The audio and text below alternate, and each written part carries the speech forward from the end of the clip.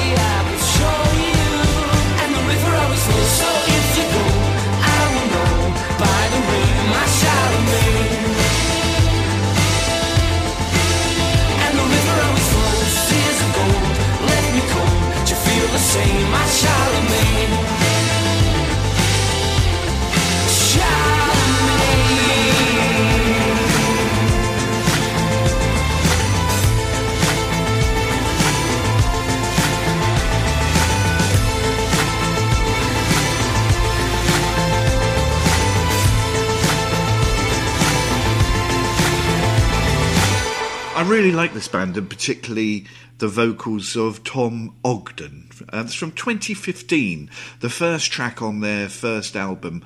It reached number one in the UK, the album Blossoms and Charlemagne. I like them a lot, although actually weirdly, my dad seems to have collided with popular culture again. They were obviously on something the other day, and he said, "Oh, have you heard of this band Blossoms?" It might have been Jules Holland or something. I went, "Oh yeah, no, I've seen him." He went, "Yeah, the singer's called Tom Ogden. Didn't Stan and Hilda's boy turn out well?" Excellent. Well, yeah. He's not good at the difference between fiction and reality quite a lot of the time, unfortunately. They're very good, young band. I think from Stockport. Yes, they are. They're from somewhere enjoyably northern, I think. And there was a really good article actually by Helen Pidd, who is the Guardian's northern editor, I think, in the Guardian the other day, about how the idea that London might be over and the North might be enjoying a renaissance, and how young people in the North don't have that desire to move down to London that they once did, and that there are cities that are doing really well up north. And one of the examples she cited was that one of the biggest bands in the UK, Blossoms, come from Stockport. Excellent. Welcome to the podcast from the Parish Counsel. It's episode 356. They still keep happening, don't they? We've gone past our 350th anniversary. I don't know what do we get for our 375th anniversary? Is it zirconia or something? It must be some precious metals of some sort. Or some imitation metal. Yeah, I'm Terence Stackham, and after a successful week hosting an excellent radio show and winning pub quizzes, it's Juliet Harris. Is there anything I can't do with that, frankly? That's very kind of you to say. There are many things I can't do. Can I just qualify in a typically loyally way? Hello, everyone. You're a polymath. That's what you are. Yeah, indeed. I am vast and contain multitudes. Jules, in a study that's... actually, this is just about mirrored your lifetime in that it looked at a period of the last 30 years. Researchers at the University of California, they looked at 500,000 songs released in the UK over the last 30 years and marked them according to their mood. And that their findings suggest that overall, happy songs are on the downward trend and sad songs are on the increase. Now, the researchers seem particularly keen to highlight poor Sam Smith as a key example of songs. I mean, he is quite dreary, in fairness, so I don't have a lot of sympathy. I know, yes, with sort of low happiness I'm index. sure he's a lovely bloke, but the problem is I like individual songs of his, but a whole album of them is very samey. Well, it all leads me to asking you, Jules, your generation, are you all wallowing in misery? Well, I mean, I try not to, despite everything. But also, I really like jazz, so I'm not really very typical of my generation. That I don't really listen to that much music that is sort of contemporary, really. It's interesting, isn't it? I mean, we read a lot about the so-called millennials. So anybody that was born between... Well, it changes all the time, but the band that seems to stick is 1984 to 2000. So I just qualify as a millennial. Although I have seen myself occasionally described as an exennial. So Generation X is 60s to 1977. Millennials are 84 to 2000. So exennials are people from 77 to 83 who get their own band, and it's mostly based around technology and internet use. That seems to be the sort of defining factor there. So we hear a lot about, I mean, I'm quite old for a millennial, so ironically. So I mean, perhaps I'm not the best of guides, but certainly a lot of millennials, particularly the younger end of millennials, are, experiencing, people in their 20s are experiencing not the life that their parents would have experienced. And I think we've talked about this before on the podcast about, pressures on housing. I mean, we seem to be waking up to a huge mental health crisis in this country. I know there's been a lot of concerns about, there are teachers already worried about the effects of the new GCSE regime, which is about to come in. There's, there are some very worrying reports coming back from teachers at the coalface, and it seems like there is more pressure on this generation than it feels. But the pressure maybe there might not be more pressure, but there are certainly some pressures are more heightened. So materialism is sort of such a huge thing now that there is a sort of there seems to be pressure put on you that you haven't achieved the life goals of being married, having children, owning a property, which was much easier to do when wages kept pace with housing prices, which they certainly have not done now. So there are a lot of reasons for I think, for our generation to be a bit sadder maybe, or maybe to be a bit more reflective. Maybe it's not necessarily being sad. Maybe it's having the 90s felt like a turning point in terms of having an emotional palette, if you see what I mean. And I think that although, some of it was nonsense, the Princess Diana moment in 97 was quite a key moment, I think, really, in that it was an outpouring of grief that I don't think had quite been experienced before. And I wonder if it did change the national psyche, like it or not. I wonder if it did have an increase. Although, interestingly, the researchers, so I read this article as well, and the researchers actually said, despite the increase in sad songs, researchers found that sadder songs weren't necessarily more popular. They said that the public seems to prefer happier songs, even though more and more unhappy songs are being released each year. And they've also said that there's a clear downward trend in the success of rock since the early 2000s, and pop and dance music have become much more popular, possibly because we've talked again about venues before being, gradually wound down, and how easy it is now to produce sort of pop or dance beats from your room. You don't have to have a huge, I can do dance music on my laptop. If I can do it, literally anyone can. So maybe those are the types of music that are more popular. I don't know if, ultimately you can make statistics kind of say what you want them to at times, and certainly everyone's having a go at doing that nowadays. There's a rise in female-fronted pop, which I'm delighted about, actually. That's really good news. I reckon there's been a sort of 30% rise over the period, which is terrific. It's I think that's really good news. But I don't know if pop music is sadder. It seems that lots of songs have, even upbeat songs, have a melancholy to them. So I think of stuff like LaRue in For the Kill. That was quite you often find that songs sound happy, but they might actually be quite melancholy, really. I don't know. I think there's always been music that's been happy, music that's been sad. I mean, they talk about the 80s and they compare the mid-80s and they talk about stuff like, you know, Wham, Freedom and Bruce Springsteen's Glory Days. But having said that, that was also the decade of the Smiths. It was a decade of a lot of goth music.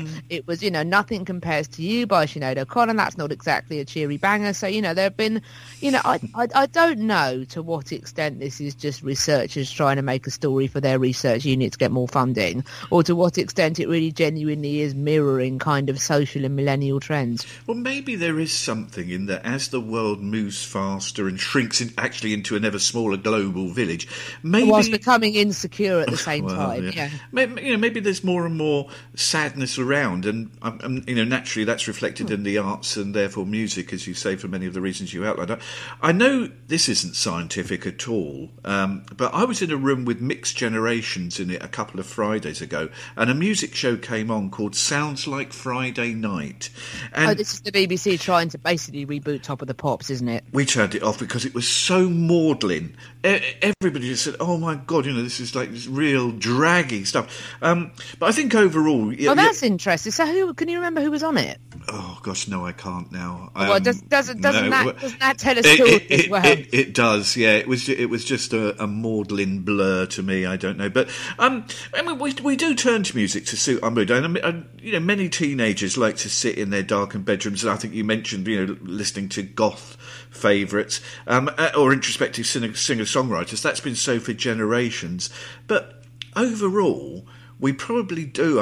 I think we listen with our hearts, and it's also a very personal choice. I mean, yeah, absolutely. My view of what might me sort of happier in terms of music might send someone else into a cloud of despair. But I think if there is any depth to this survey, then I think it is a bit disturbing that our culture, our songs are sadder than ever before.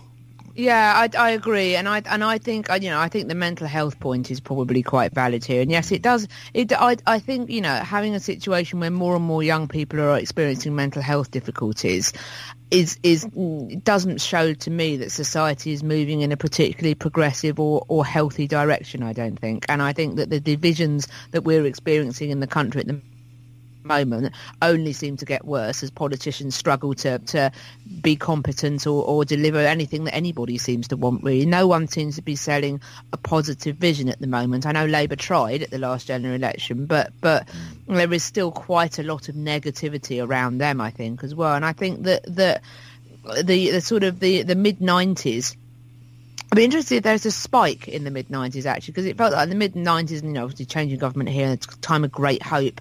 I you know, those days seem very far away at the moment, that wave of positivity. Each year, before the start of the football season... Oh, no. This is the show that I dread the most every single year, can I just point out?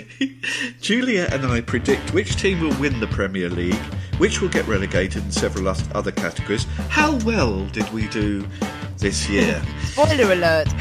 Yeah. That's next after Gossip. You said this, it's killing me. I can't believe it's over. Oh, oh, oh.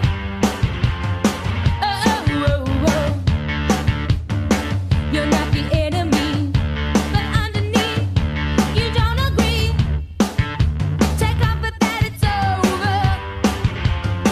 Oh, oh, oh. Your hair's tied, you feel shy. Believe I'm on your side now and forever. Oh, oh, oh. Jealousy won't get you anything that you've lost. Jealousy, it will never be what it was. Jealousy, well, I'm afraid of what I've become. Jealousy, it feels like everything has come undone.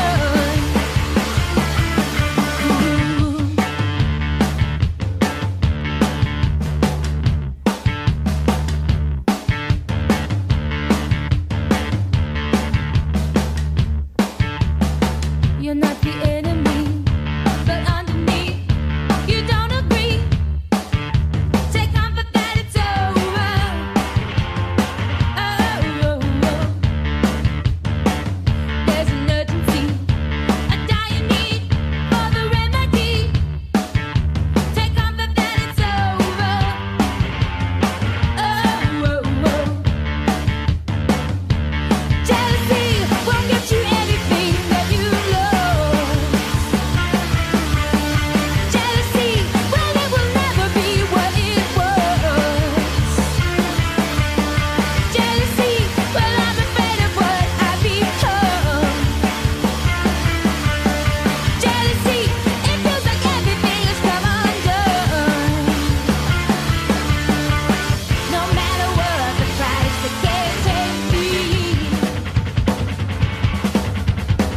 No matter what price, they can't take me. No matter what price, they can't take me. No matter what the price, they can't take me.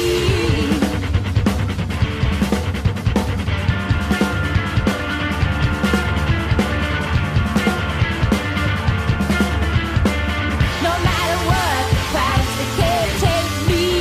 Now, they were sort of known, perhaps fairly or unfairly, as being a bit of a one-hit wonder band. Standing in the Way of Control was their super mega hit. They had been going for a few years before that. They were the sort of band that used to come over on a self-funded tour, and they'd play in Brighton occasionally. I never actually saw them, but people used to talk about them when I went to see people like Latiga and Steve Kinney and people like that. So they were very much sort of an American sort of riot girl scenesters that we all knew about, and then they sort of unexpectedly exploded with that song. But I do rather like this. I can't remember if that was on the same album as Standing in the Way of Control, or whether it was on the follow-up album, but I heard it somewhere and I just really, really liked it. I bought their Live in Liverpool live album, as the name suggests, a few years ago, and that was one of the best songs on it. I thought it really stood out. I really like that. It's the Gossip or just Gossip, I think they're called, and Jealous Girls.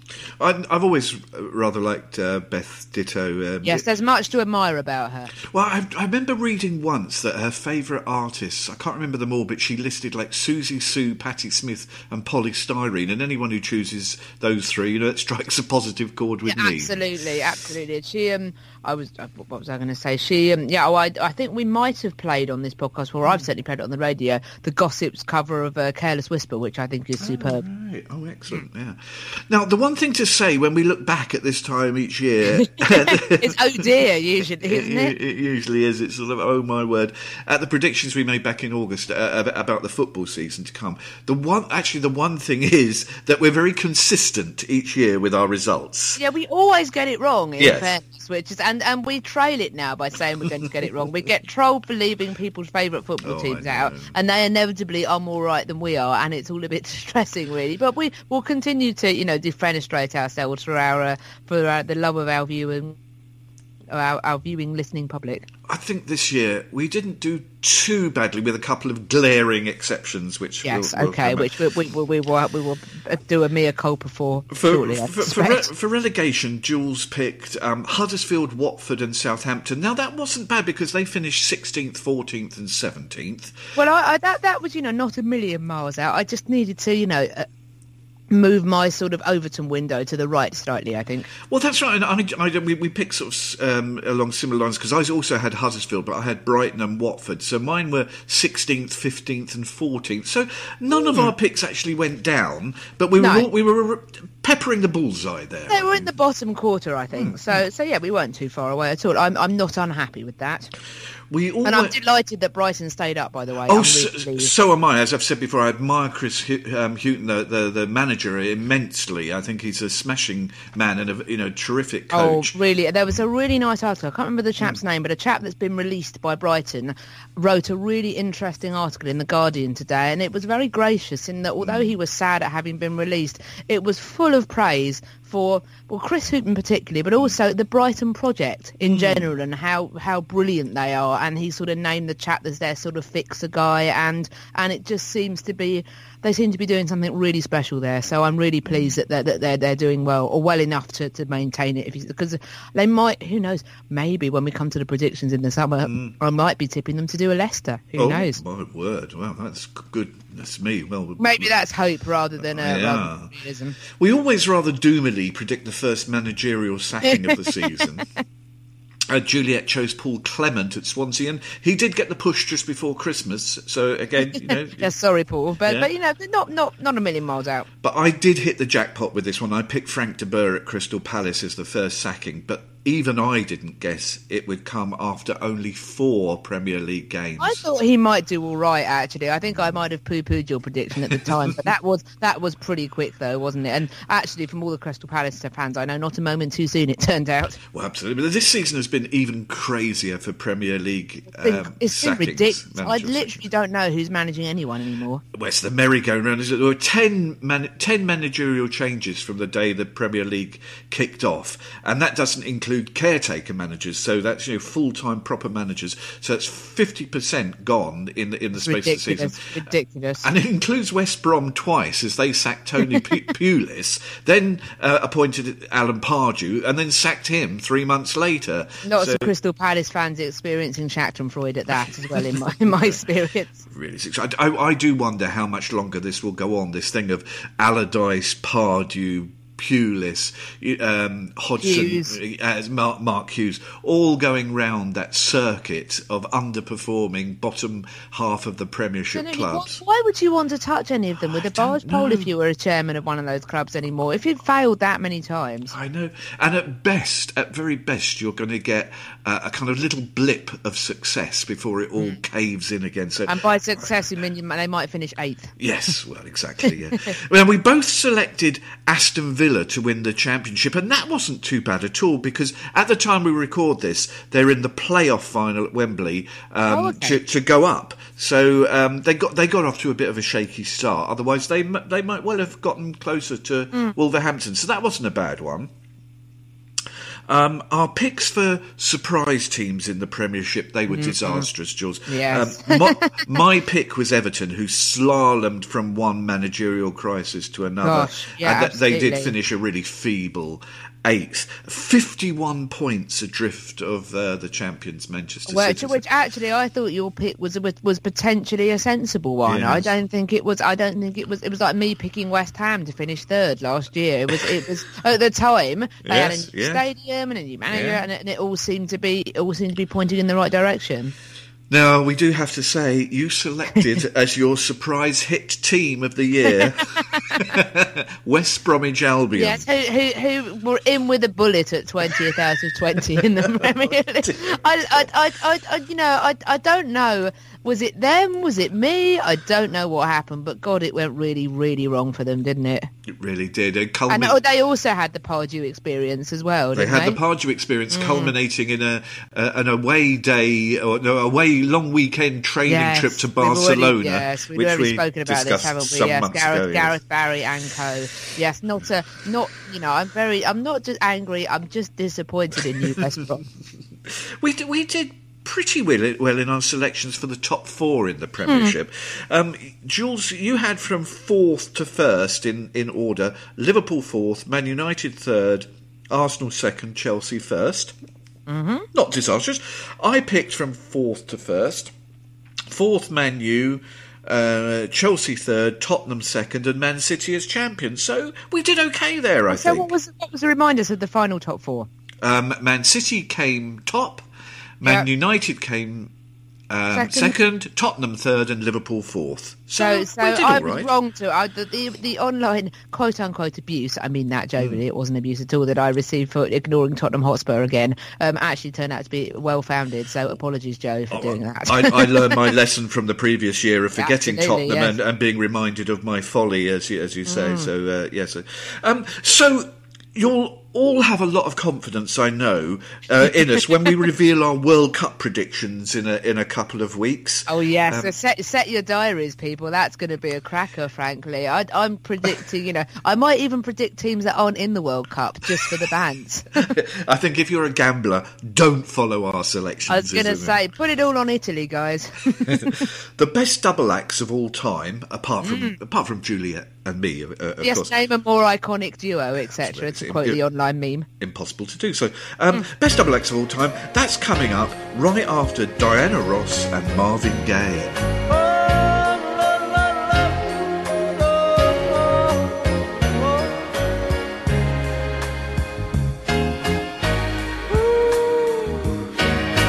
You're alone all the time. Does it ever puzzle you? Have you asked why you seem to fall in love and out again? Do you really ever love, or just pretend? Oh baby, why fool yourself? Don't be afraid to help yourself. It's never too late to stop. Look, yes, listen to your heart, hear what it says. Stop, look now, say love. Oh, love, love. Though you try, you can't hide all the things you really feel. This time decide that you will open up, let it in. There's no shame in sharing love you feel within.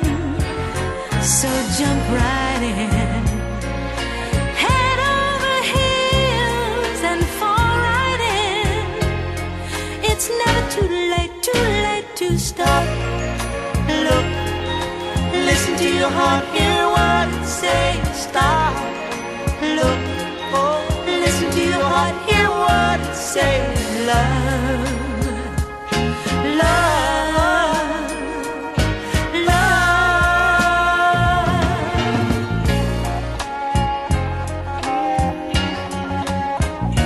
Woo! Hey. Darling, stop right now and listen to your heart. Listen to your heart, hear what it's saying. Can't you see that it's not too late?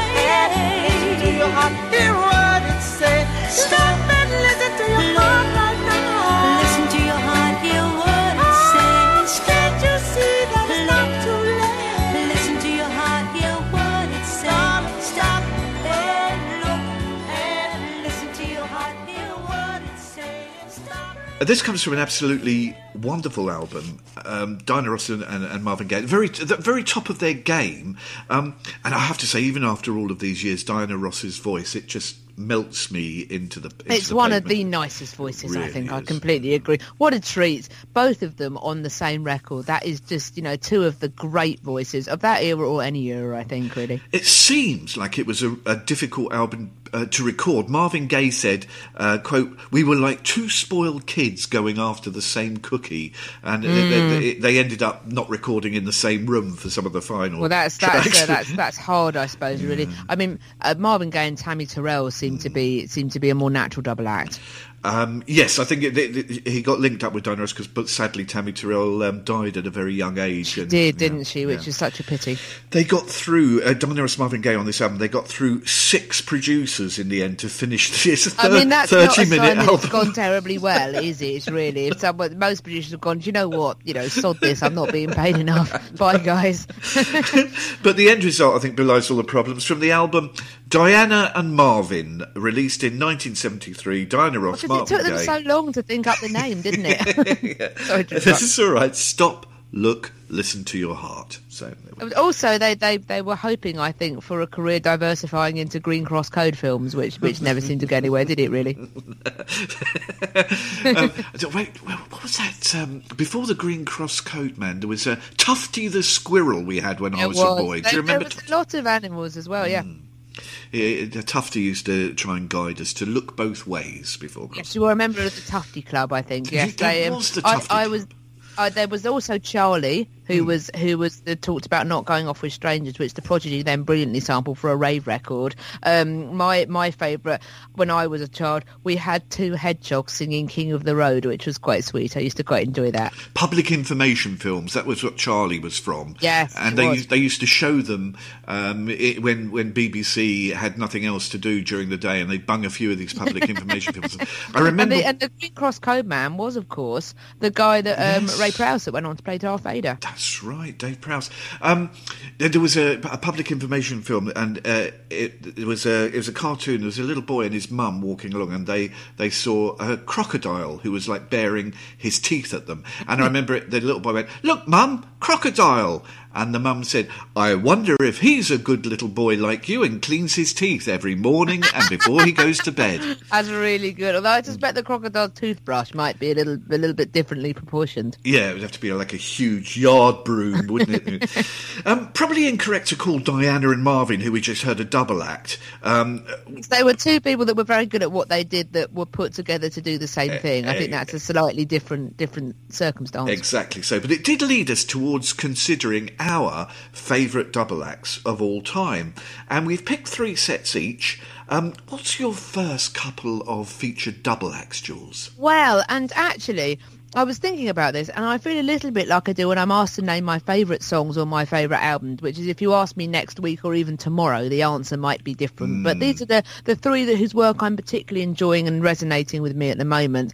In third place, and they are relatively new, I suppose, but I am a huge fan of this podcast that's a fairly recent innovation. It's on its third series already, I think. They call it a series whenever they go off on holiday, so I think we've had many series over the last few years. It's a Fee Glover and Jane Garvey, who are both primarily Radio 4 presenters, although they've both been at 5 Live as well. And they do a podcast called Fortunately, which is produced by the BBC. And it started off as them playing bits of their favourite radio shows to each other.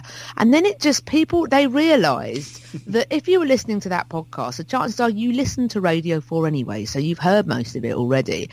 It is just the two of them being very, very silly most of the time, or just chatting about their lives. Well, I think Fee Glover is 48 or 49, and Jane Garvey is about 52 or 53, and they mention this, and they sort of talk about Jane Garvey's sort of menopausal health is very much a feature of their kind of chat, and her various issues that go on each week.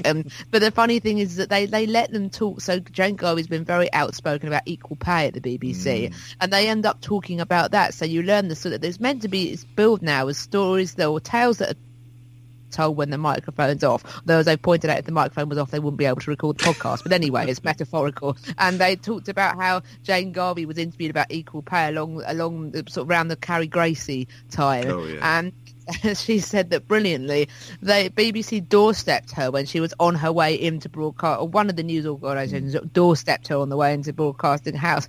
And she said on that day, they were hosting at Women's Hour someone that had bid in a competition for children in need to go in and spend the day at Women's Hour. What a day to go in. Yeah. And as a result of which, part of their prize was that Jane Garvey would make them a cake because she's very into baking. So she walked in carrying her cake tin, and so they said, so basically Jane Garvey's cake tin ended up on the news, and her profile picture on Twitter is now a picture of the cake tin. So you learn things like that, and they get guests in, and it's really interesting when they get guests in because you hear the two of them, they work in different ways as interviewers go. And Fee Glover is very shrewd. She's a very shrewd, sharp interviewer that gradually sort of opens people up.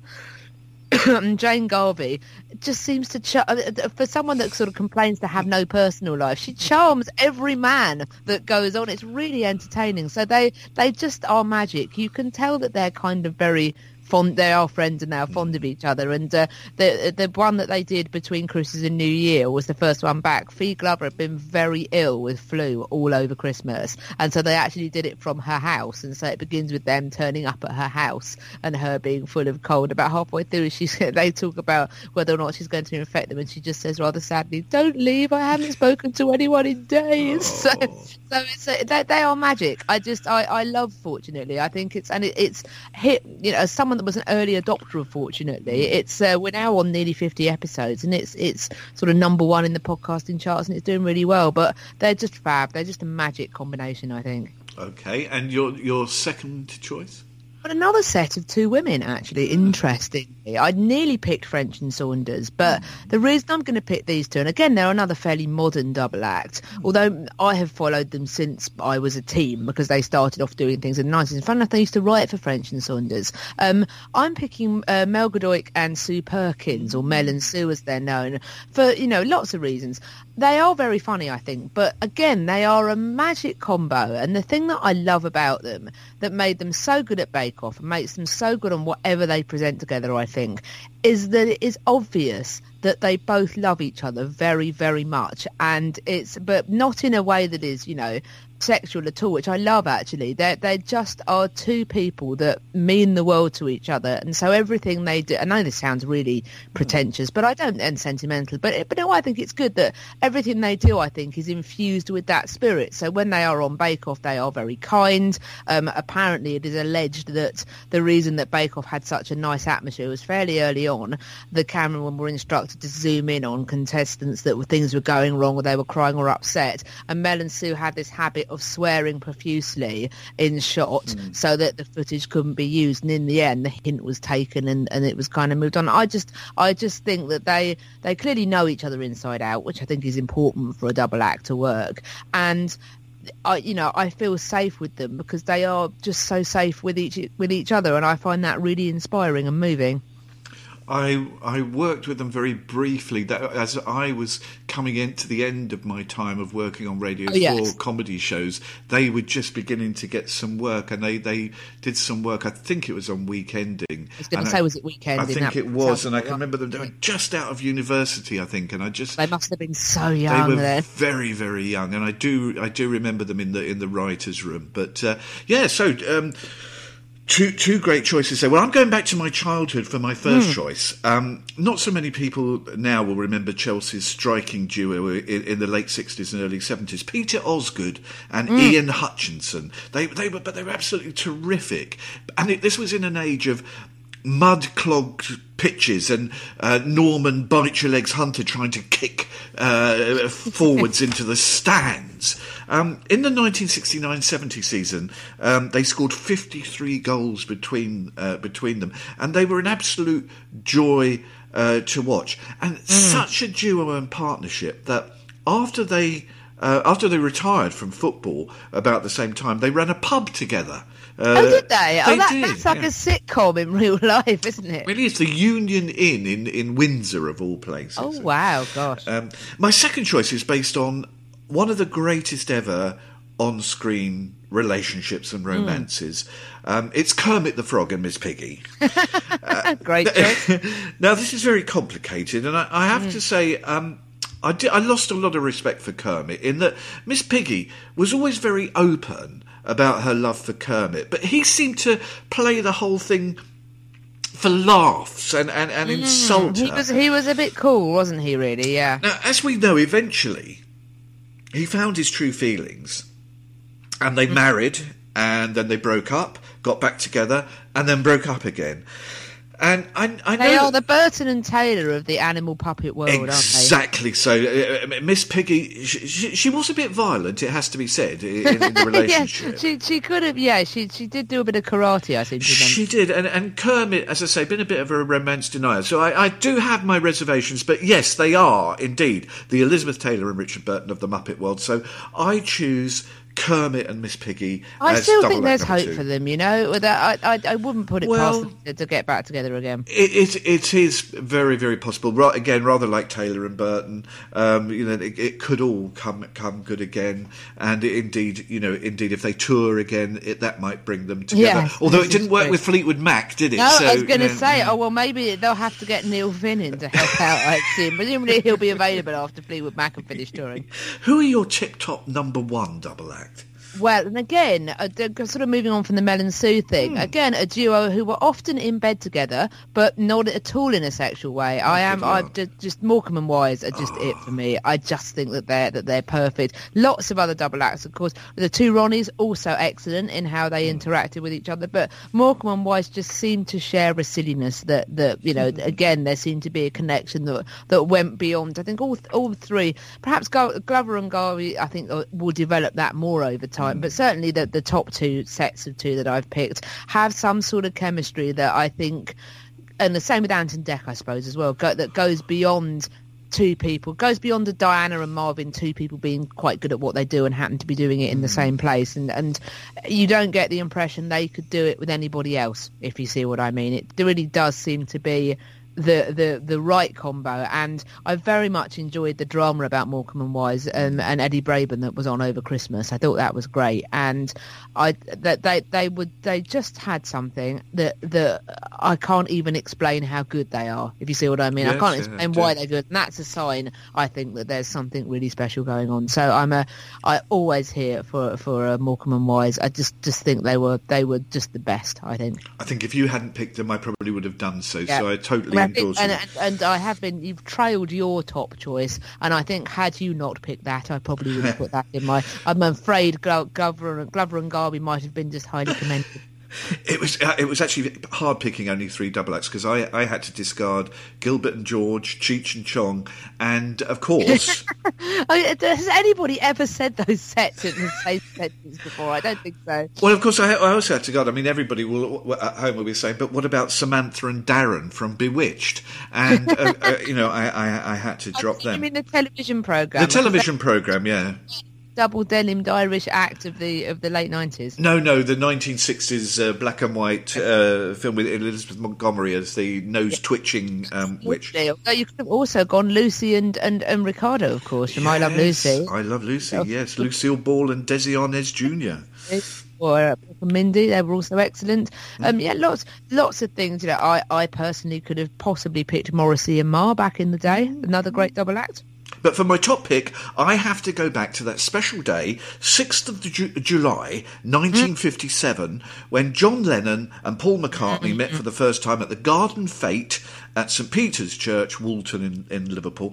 And, you were talking about chemistry and connections, and I think you've absolutely nailed it. That's what it's all about, because something sparked from John Lennon and his mate Pete Shotton, because 2 weeks later, they invited McCartney to join their group. And I think, just imagine what we would have been denied if Lennon had sort of said, nah, can't be bothered with him, and hadn't realised that Paul McCartney would be such an asset. Now, I know, of course, it's true that they didn't write songs together on a 50-50 basis, but as we know, one would have an idea, the other might write the middle 8 or suggest some lyrics or chords. Whatever and however it worked to create the most important songwriting partnership, I think, in the 20th century. So absolutely. My greatest double act of all time, John Lennon and Paul McCartney.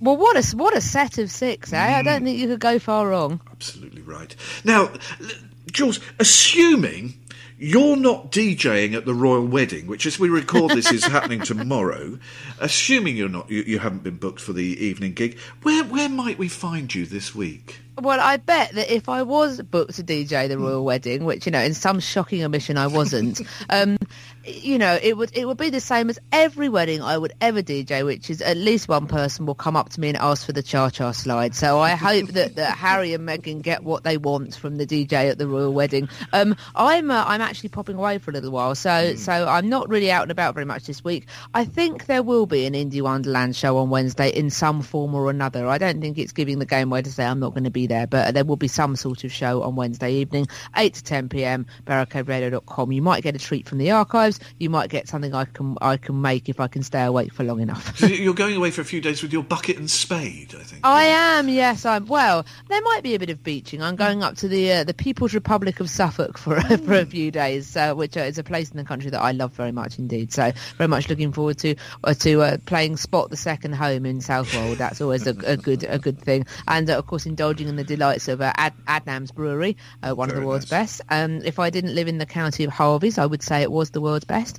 And also Ives Ice Cream Parlour. I can almost smell the red grape flavour from here. Thanks to you for listening. Yes, and you as well. Yeah. And thanks to executive producer Rona. Yes, always. To play us out, I think a very innovative trio, Jules. Yeah, I'm glad you agree. That's a very good statement, and I'm glad you made that. Yes.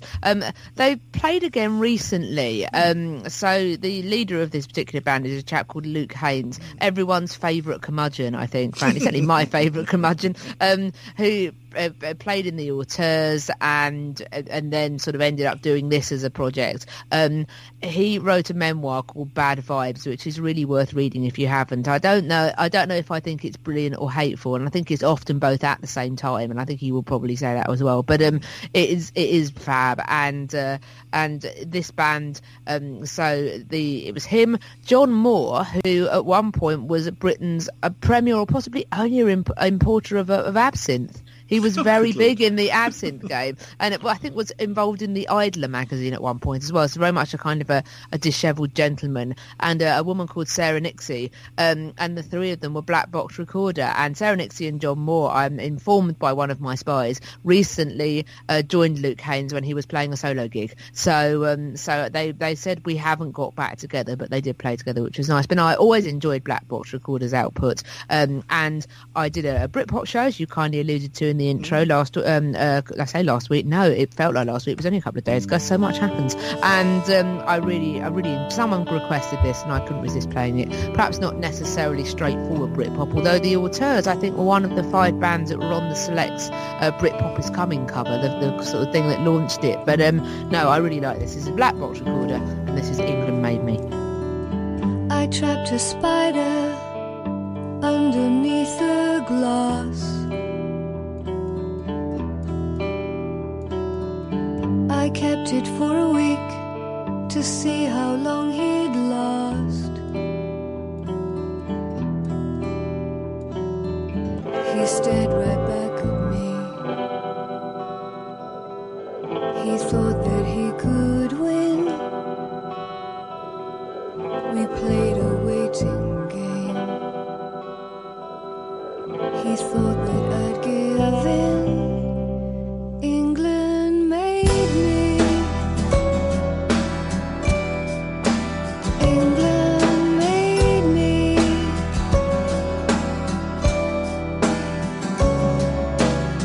I had a dream last night that I was drunk.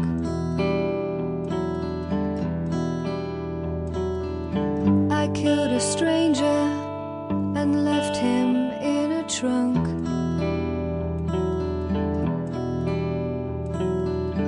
At Brighton railway station,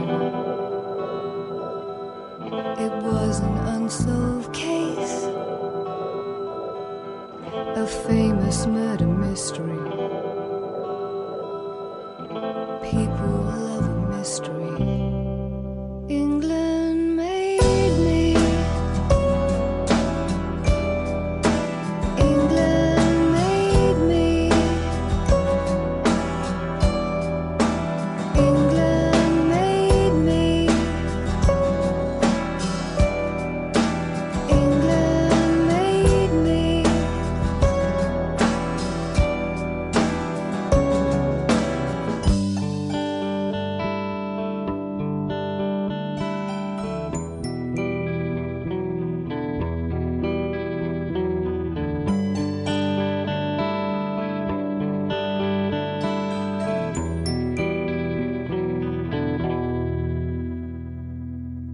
I need my privacy. I lead a secret life. Sleep with the enemy, then betray both sides.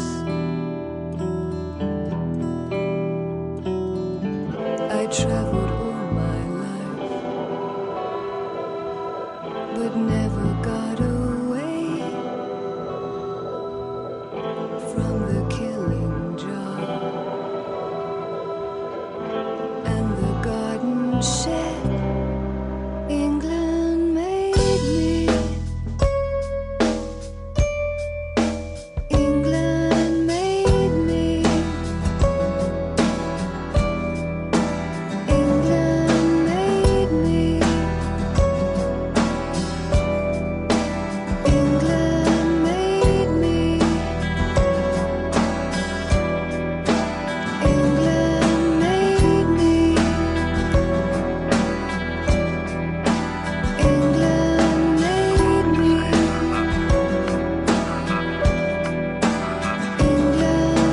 made me.